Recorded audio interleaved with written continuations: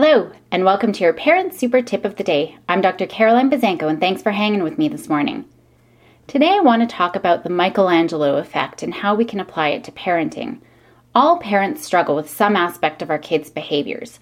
Even the most compliant kids have their moments, and it's easy for parents to focus on the bad, things that don't get done, or things that aren't to our expectations.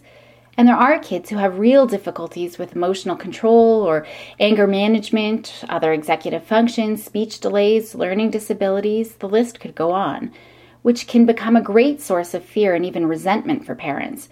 If we have any doubts or fears about our kids' prospects, worrying about them dropping out of school or getting in with the wrong crowd or being a failure or even being unhappy, we can inadvertently send negative messages to our kids that can affect their self-esteem and can-do attitude.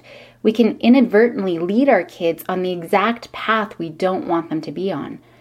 But the Michelangelo effect is seeing your kids as the kids you want them to be, regardless of what the difficulties are, seeing them walking that path of happiness, confidence, and success, believing in their future, seeing the end in mind that we want them to have, and knowing that they're on that path.